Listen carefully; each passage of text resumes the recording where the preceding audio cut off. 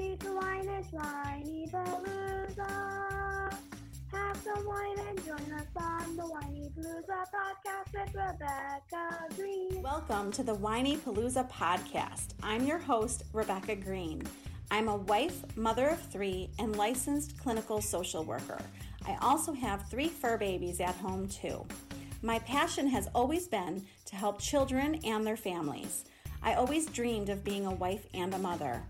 Parents are always learning through their struggles, failures, and successes and joys. I am no stranger to this wild ride of parenting, and I know behind every great parent lies a team of supportive friends and family. I want to be part of your support system. I want you to know that you are not alone. We are in this parenting world together.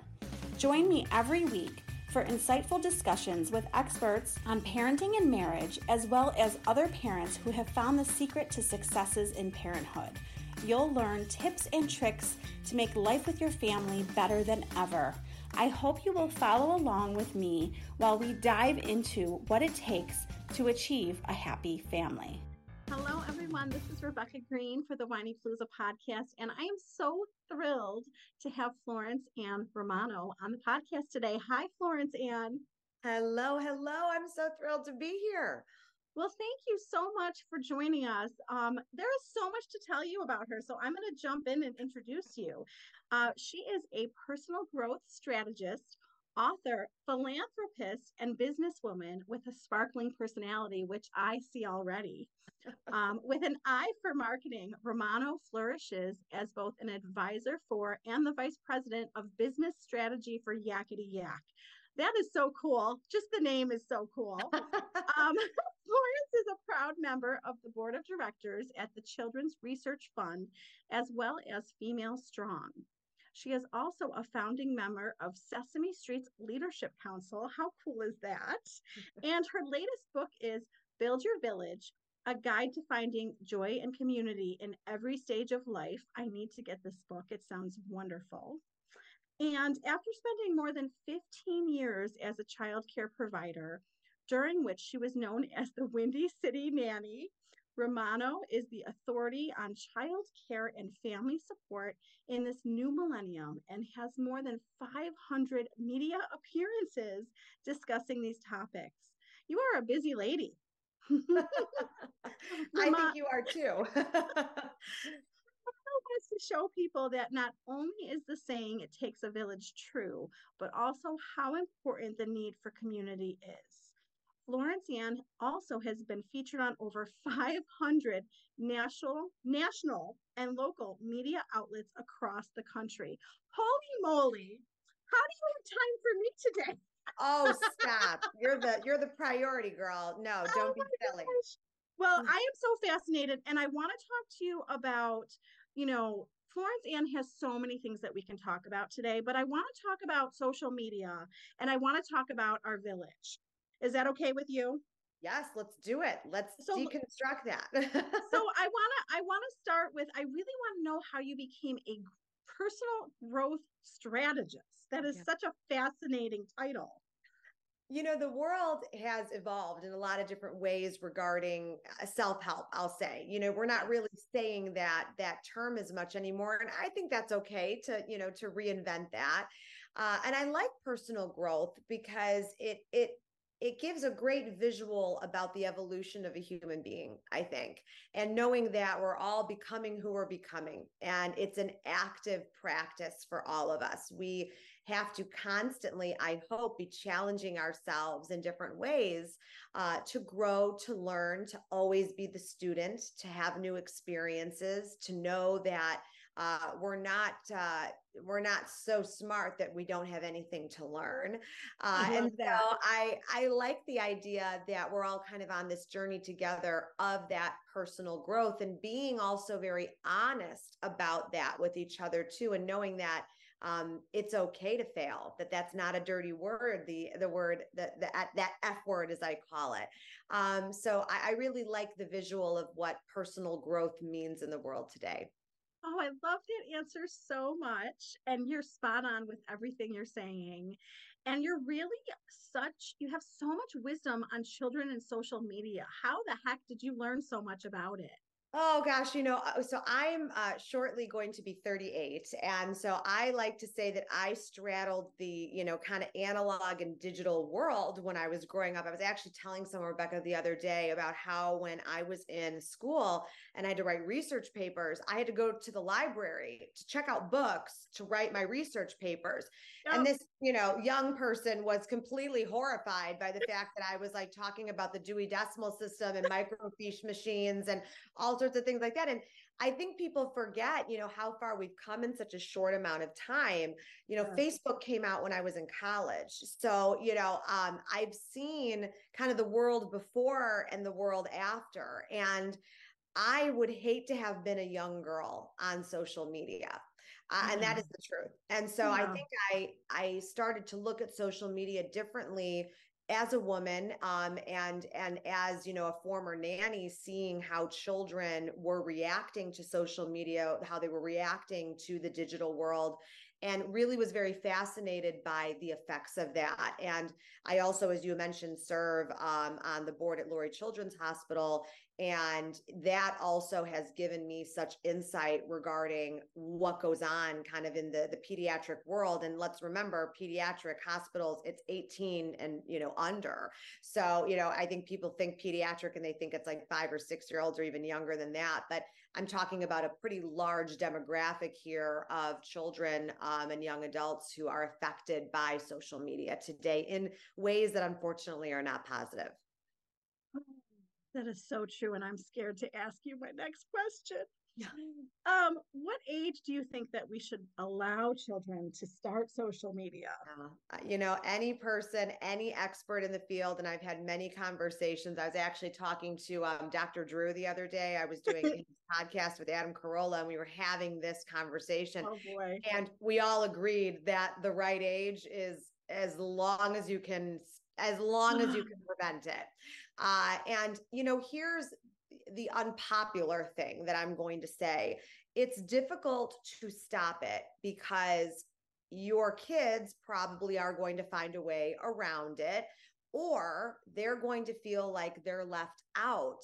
And that's going to make them stand out in a way that is drawing attention to them that they don't want it. They don't want to feel different, right? Yes. No child does. Right. So, it's very difficult for you to also set those boundaries for such a long amount of time, because then your child is missing out on socialization and things like that.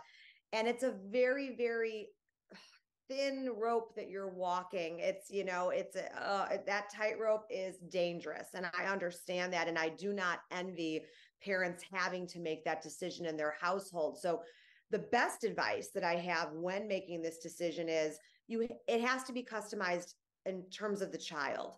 Not every child matures at the same rate. Not every child has the same emotional capabilities. And we have a world full of, neurodiverse children and adults, and we have to pay attention to what is appropriate or inappropriate for those children at a certain age, depending on what they can process, what they can understand, what they're capable of. So I know that sounds like a very, broad answer, but it has to be customized, just like any child deserves to have that personal attention. You have to make that decision with your child's capabilities and strengths and challenges in mind.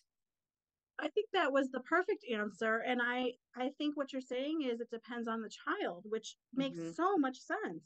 So much sense. Now, I know this for me. I know this for me. Our kids don't know this. How do we help our kids build social media skills? Because I think there's so many skills they need to learn. There are a lot of skills regarding, I guess, the logistics of it, but I laugh because, children are the ones that teach us how to use technology. I mean, I was with my cousins over the weekend, my young cousins, and I was watching my little 3-year-old cousin take the iPad and just and I was like, what is happening? I didn't even know. I was shocked. I was like, I'm way behind. I need to go to some sort of, social media school. I try to, still use Instagram, and I still have to ask my millennial sister for help with that. And so, Yeah, me too. right. I think we always will, because technology is changing and I'm not keeping up with it. And I'm kind of okay with that. Yeah, me too. But the skill set, but besides the logistical and the schematics of it, I suppose the skill set that's more important to me is having very candid conversations with your children about what they're going to be exposed to on social media. And, we have to remember the way social media works in terms of the algorithms, in terms of the content that they could be exposed to. Now, you can also set up, there are different protections, parenting protections that you can have there. There's a lot of apps now today that provide those kind of boundaries for you.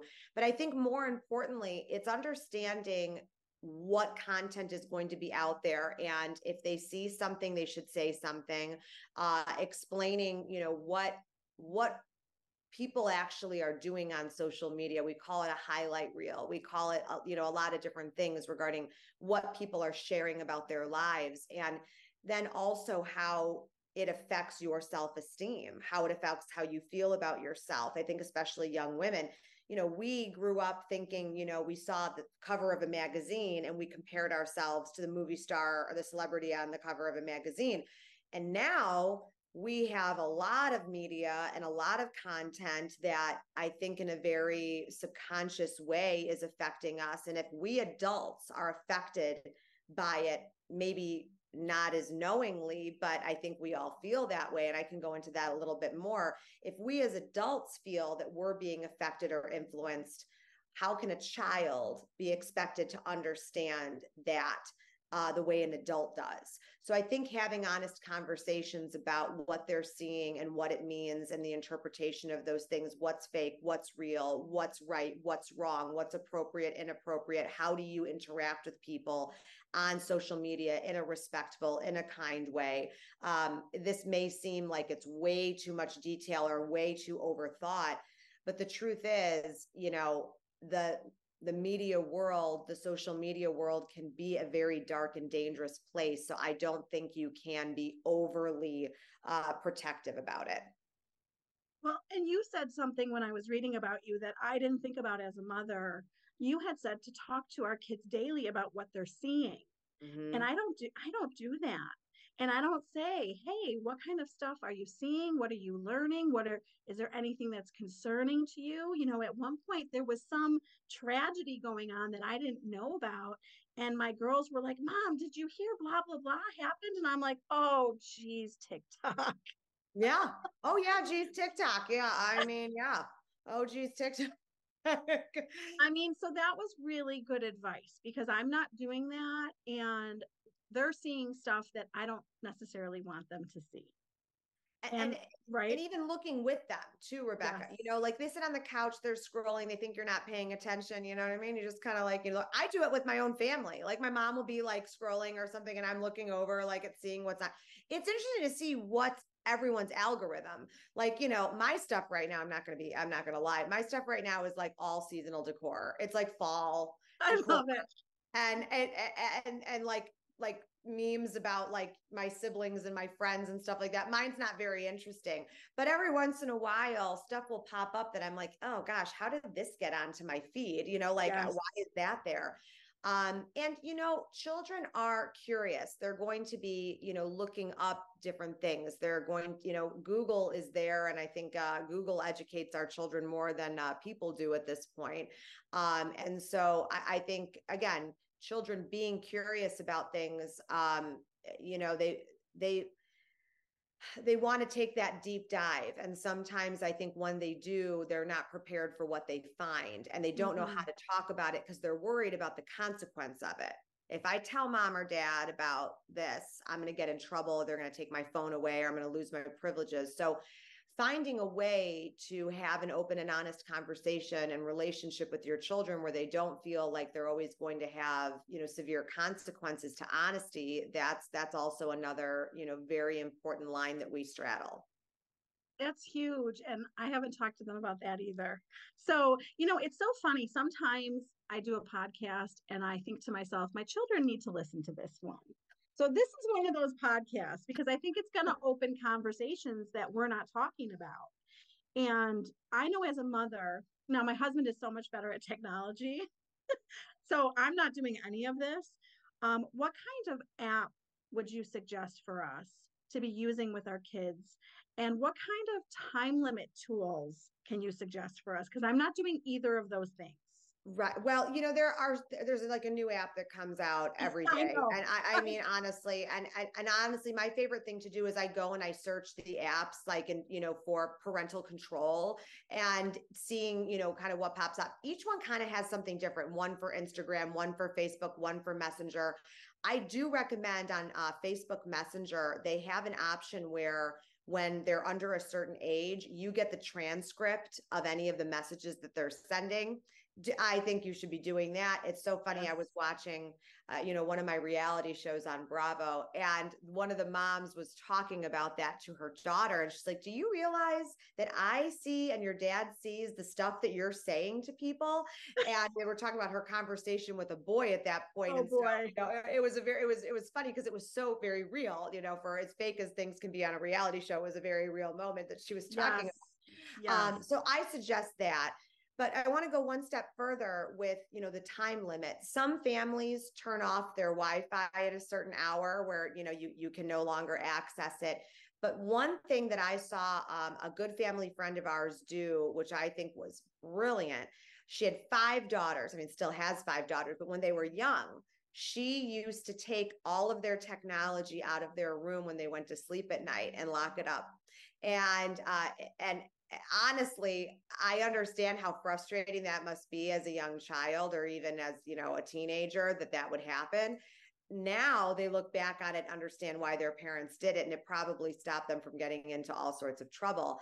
But I think that that's a really good option for families that feel like there aren't enough boundaries, or they're concerned about what's going on kind of after hours. And it's not even engaging in maybe salacious or inappropriate things. It's also just about the health of the child. I know myself as an adult, I can go down that deep rabbit hole if I can't sleep, and then it's hours of me being on my phone, and it's not good for me mentally or physically or any of that. So it's also about safeguarding that for our children as well, that they're getting the sleep that they should be getting, they're getting the rest, that they're not being distracted in that way. So, it's not always about, it's always danger, danger, danger. It's also about making sure that you're setting your kids up for success. Absolutely. I had a mom tell me that there was this boy texting her daughter at like 1 a.m. Mm-hmm. And she was like, do I tell the mom that he's up at 1 a.m. texting? And I mean, I said, absolutely. I would want to know. I would want to know if my kids were doing that. I'd want to know too. Yeah, I don't want them up on the phone at 1 a.m. in the morning when they should be sleeping. Right. Exactly. Right. And, nothing good probably happens at 1 a.m. No, not at all. Well, and our children aren't innocent. Right. I listen to how their friends are talking to them and how they are talking to our friends. I love that you talked about us talking to our kids about what our expectations are about how they're behaving on social media. Mm-hmm. Can you talk about that? I noticed this, probably a few years ago when we were going through such a contentious election cycle. And I was watching kind of how people were treating each other online.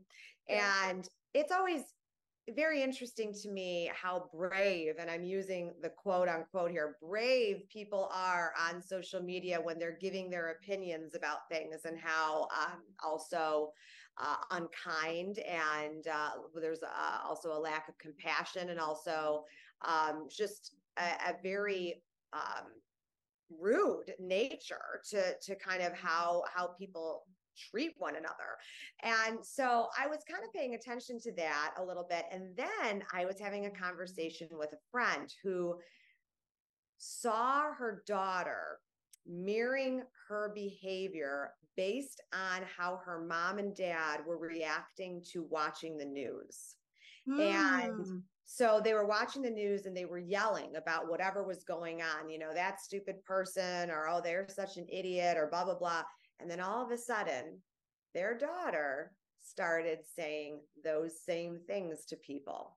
Oh boy. And I was talking to her and she was so mortified. And I said, they're watching. Our kids are watching us, whether you're a parent, a caretaker, however it is. Just how you're yelling at the TV like that, it made it seem like to the child, well, if you don't like something, if you're mad about something, or you have a reaction to something, or you're emotional about something, it's okay to react that way, to display it that way. And so this kind of, really, kind of shook her up, about like, how do I, kind of backpedal this? How do I correct this? And that story leads me to saying it's more so about understanding how are we as adults teaching our children through example, whether it's intentional or not, how you treat people and how you talk to people. And I think that's where it starts. And if we as adults cannot stop ourselves, restrain ourselves, edit ourselves from treating people that way, then how do we expect our children to do it? It cannot be, it's rules for thee, but not for me. And that is kind of the world I think we live in today, where we're forgetting that we have a big responsibility to model that behavior. That is so true, because my children are watching me on social media. So they see how I'm talking to people and commenting. I mean, obviously in person, they're watching me too, but Right. they're watching what my comments are. What am I liking? Right. They're watching me. And what you're posting about yourself. Like, Yes. oh my gosh, I was looking at like someone's social media the other day, and it was like the mom was taking pictures of her kid on her first day of school, and she's in 8th grade. And I was looking at the outfit. It was like, oh my gosh. I was like, why is no one wearing a full shirt anymore? We have no full shirts on. We're 14 years old. And I just like, it like horrified me. But I guess I'm being judgy there, and I shouldn't do it, but it's just, to me, I'm like, all right, this is an interesting choice. And I can't believe that the mom's letting the daughter leave the house looking like this in her tiny little shorts and her, stomach showing and all that sort of thing. I'm like, wow.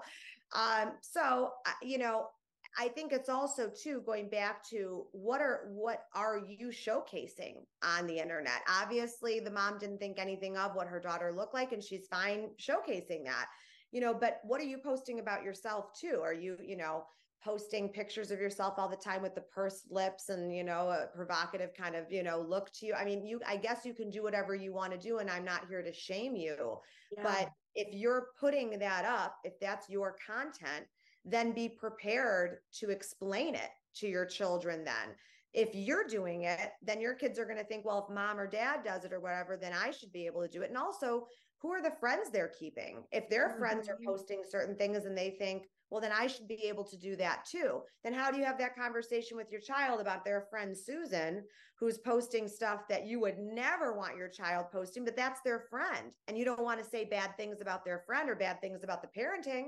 So now all of a sudden, what do you do? So hard. Right. It is such a hard situation. Mm-hmm. We try to steer our children to the friends we want them to be friends with.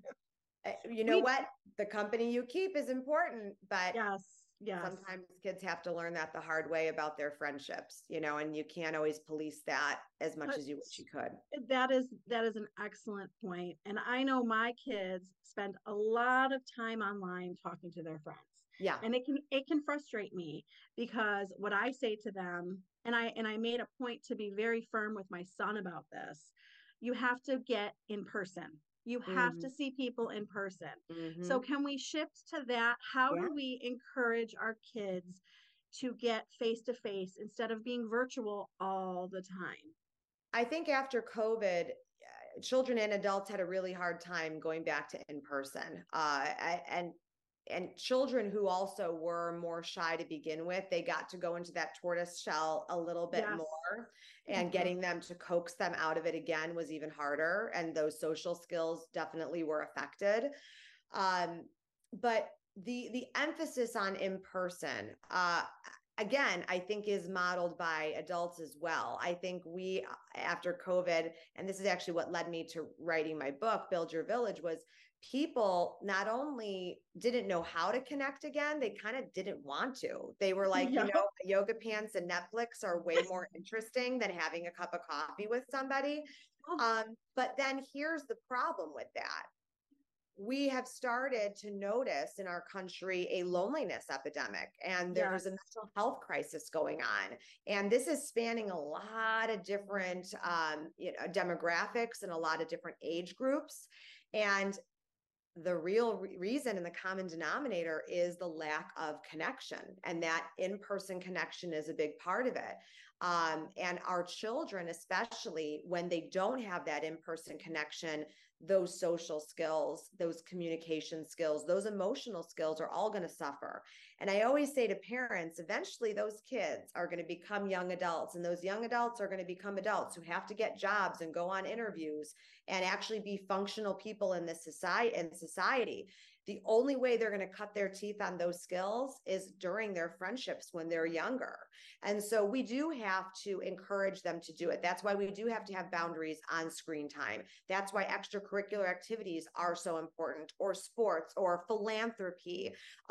All of that leads to connection in some sort of way. And I am a moderation girl. I always will say everything in moderation. I think our world today swings way too drastically from, the pendulum.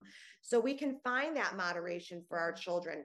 I go crazy when I see some of these kids who are so overly extended, and they're not having a childhood.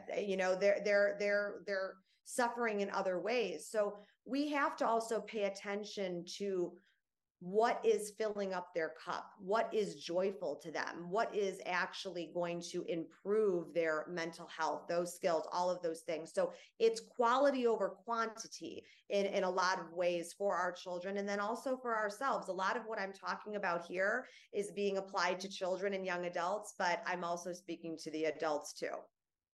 Well, and I love your book. I love the title. And I want to talk about our village, because you're talking about building a village. Yes. And you talk about a primary and a secondary village. Yes. Can you tell us what that means? So I laugh when I look around at the world, and I know categorizing it into primary and secondary villages feels like I'm casting things in terms of priority, or, these are more important people and these are less important people. And that's not the truth. So the primary village is kind of like your family, your best friends. These are the people who are, really, intimately involved in your life. And then there's the secondary village of people who sometimes come in and out during the ebbs and flows of the seasons of life. It could also be the barista that you see every single day on your way to work. And I always use that example because sometimes I laugh thinking, oh my gosh, that barista probably knows more about me than some of the people who interact with me on, a daily basis at work.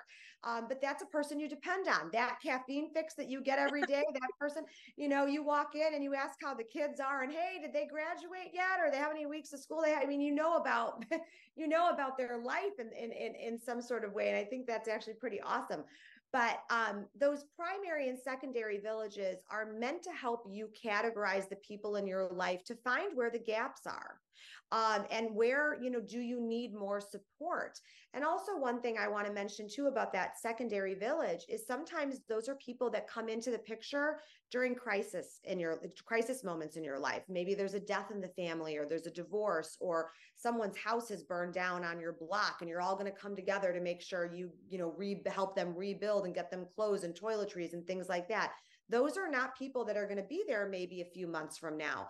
But during that moment of crisis, they're going to come together to be that secondary village for you, which in that moment is going to feel more like the primary.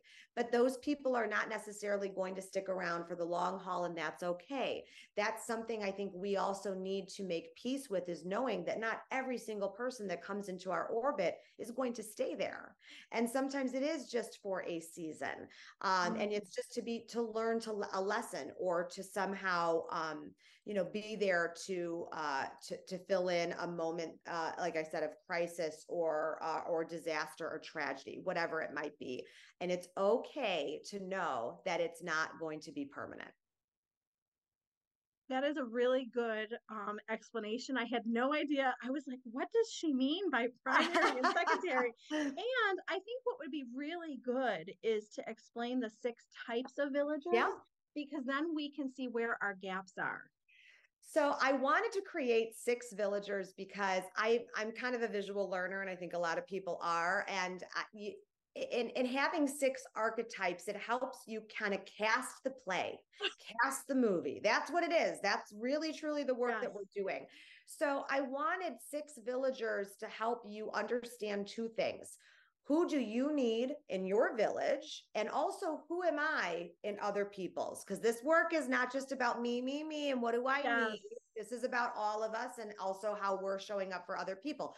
So the 6 people are accepting, dependable, cheerleader, communicator, organizer, and healer.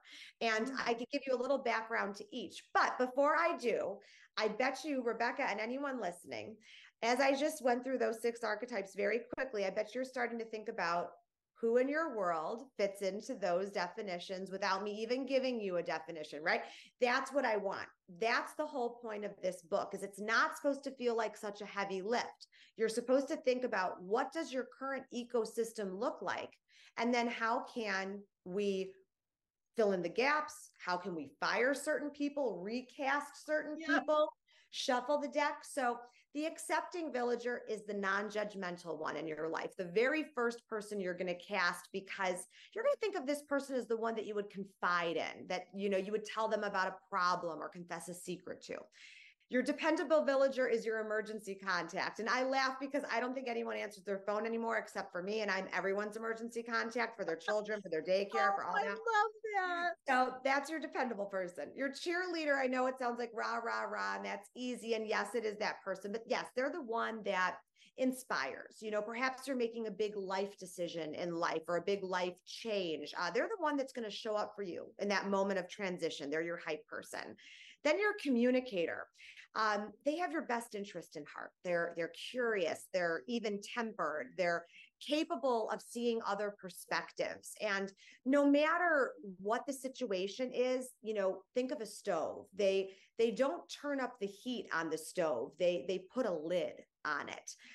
And the organizer, they're the person that you delegate to. They give you peace of mind. You can release control to them because you know that they're going to get it done. Think about decluttering both your mind and your home. And then the healer, they're the person that walks next to you through it, whatever the it is in life.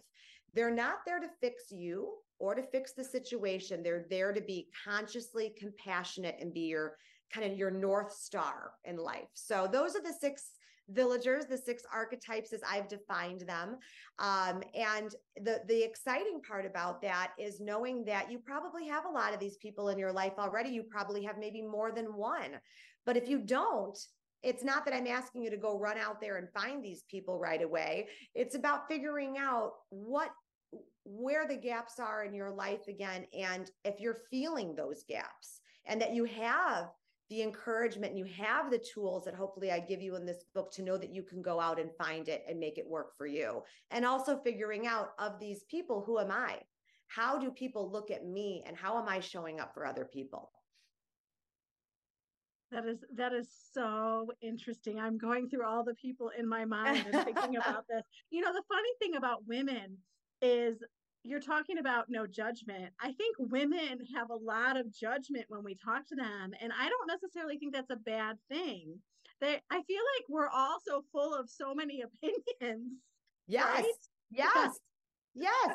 We are full of a lot of opinions, and it's not necessarily a bad thing to be full of a lot of opinions. We have a voice for a reason, but I always say you can say what you mean, but not say it mean. Oh my God, I love that so much. Well, and I also find for myself, it's like we want to fix everything. And sometimes I'm like, okay, sit with this person and see what they need from you. Right. Because I find a lot of people just want me to listen. Rebecca, you're hitting the nail on the head. There's someone said to me once, and I loved this advice and I use it very often in life. when someone comes to you with something that they want to talk about, you can simply ask them the question, are you looking for advice, or are you just looking to vent?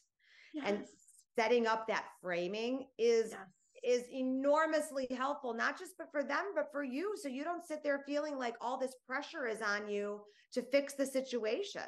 Very true. Well, and that's helped in my marriage. Mm-hmm. Oh, I bet. Because my husband wants to fix everything. And I'm like, no, just sit with me and listen. I bet.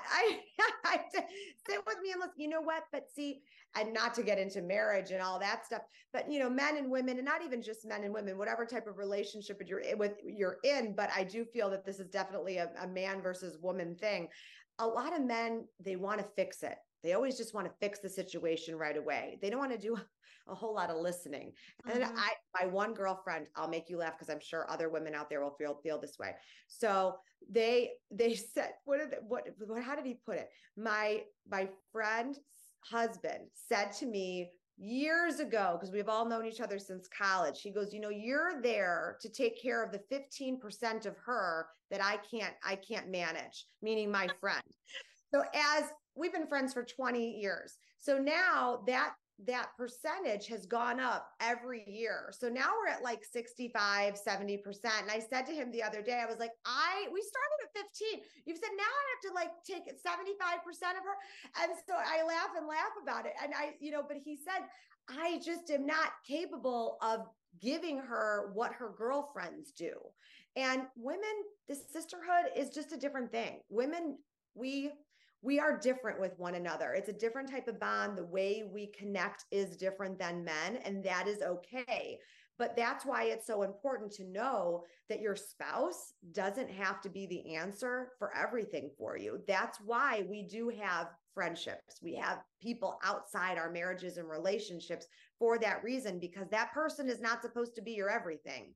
So they're just not. Well, and it's not fair to them for us to expect them to be our everything. Right. That's too much. It's too much. No one should be. Not even these villagers that I talked about. That's why there are 6. Because could you imagine if you said to your friends, like, hey, I have no other people in my life, so you are the chosen one, and you're going to have to do everything for me. You have to solve all my problems, be there for me, be everything.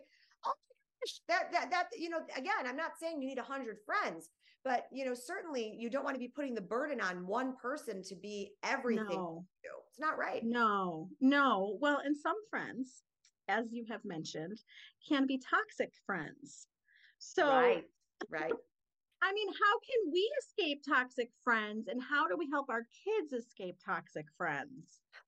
Gosh, I mean, I could throw myself back into being, a young girl where, there's the clique of girls that, you so desperately want to be a part of, but they're not necessarily nice girls. They're not people that my mom certainly wanted me to be hanging out with. They weren't a great influence.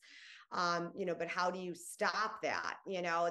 That's a whole different conversation. But the toxicity, the toxicity in friendships, unfortunately, that scenario that I just mentioned about wanting to fit in, that doesn't necessarily go away as you get older. That actually continues, and it just takes a different form. A friend of mine had moved to a different state, and she had to join a whole new group of girlfriends. And she said to me recently, I feel like I'm constantly auditioning, like to be accepted. And, you think that that's going to end after you're out of grammar school or even out of high school, and it doesn't. And, I said to her, you have to start asking yourself why you want to be friends with these women. Are these the right women for you to be friends with? And so as we go into this idea of toxicity, it's asking yourself, questions, taking inventory of the reasons why you're in this relationship, you're in this friendship. Are you looking at your phone and every time you see that text come up from that person, you're just like, oh God, what's this? And you don't want to, dread opening up that text message because it's going to be something they need, or they're extremely attached to you, or I don't want to say whiny, but very needy and constantly complaining, or whatever it might be. But then also, how do they treat you? Are you being respected in the friendship? Is it reciprocal? Are you being walked all over? You can't drink from an empty cup. You can't pour from an empty cup. And sometimes I think we wake up and wonder why we feel so depleted sometimes in our friendships. And it's because there's a reciprocity problem. And it's not that we're keeping score. It's not that it's tit for tat, because that's not fair either. But it certainly cannot be one-sided. I have had friendships, not many, but a couple friendships certainly, that did end up finding its completion because I could no longer participate in a friendship where I felt I was being taken advantage of. So teaching children the things that we're trying to teach ourselves about self-respect, about how we treat one another, how we treat ourselves, that's again another opportunity for parents to have open conversations with their children about friendship and what that should look like.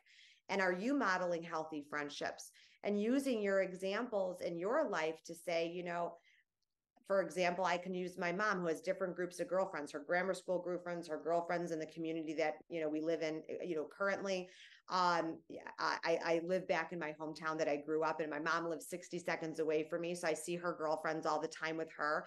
And I always laugh because I see exactly the reasons why she's friends with all these women. They're all for different reasons, but they all have a common denominator. And it's that they all make each other better. They all make each other stronger. They all play a role in each other's lives. That's what I want for our children to realize too, is that just like in a romantic relationship where you hope that that person makes you a better person and you do the same for them, you want to use the same measuring stick in your friendships. Oh my goodness, I couldn't love that answer more. And I love that it always goes back to what we're showing our kids. And we forget that. And we forget how powerful we are with that. And showing them how we show up for each other. That's a big deal for me as a friend. I take my role as friend very seriously. I always have. It's as simple as, and this is something you should show your children. A friend of mine told me that they were starting their first day of work after maternity leave. And this was weeks and weeks ago. So she told me what the date was, and I put it in my calendar. Took me 2 seconds. This is her first day of work. So the night before, I texted her and just said, you're such an amazing mother, and you're going to be such a beautiful example to your children of, being able to, do something for yourself, provide for your family, blah, blah, blah, all the things that I said. Don't feel like you can't explain to your child or let them see these acts of kindness or these acts of service that you do for people or how you show up for people. Let them be inspired. Give them ideas about how they can also, put their own spin on that in their own friendships about, what does it look like to be thoughtful? What does it look like to, put others before ourselves, not in a way that negates our own work, our own self-care, but what does it look like to be a friend? And, again, they can apply that to the different ages or different life, moments, of life that they're in. But the last thing I'll say about that is philanthropy. It's very important for us to teach our children how to give back, charity, things like that. And they need to see you doing it. They need to see, why you do it. You need to have those conversations. That's actually a lesson, and that will span so many different capacities in their life if you expose them to that. But having, again, conversations about how do you take care of each other? I think that's just as important as talking about social media and the boundaries there too. Oh my goodness. There's so many. I told you before we started, there's so much we could talk about. You have so much wisdom to share, and I sincerely can't thank you enough. I learned so much. I learned so much. I've learned so much from you. Thank you.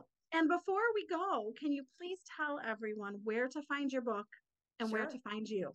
Sure. So I'm all social media. Okay, here we go. You can go to social media, find me, florenceann.romano. I answer every DM. If you want to have a conversation with me, please do. Think of me as your virtual village. My website, florenceann.com. I have a ton of blogs about a lot of the things we talked about here, a lot of fun content, a newsletter. But then also, most importantly, my book is there with the links. You can find it at anywhere books are sold.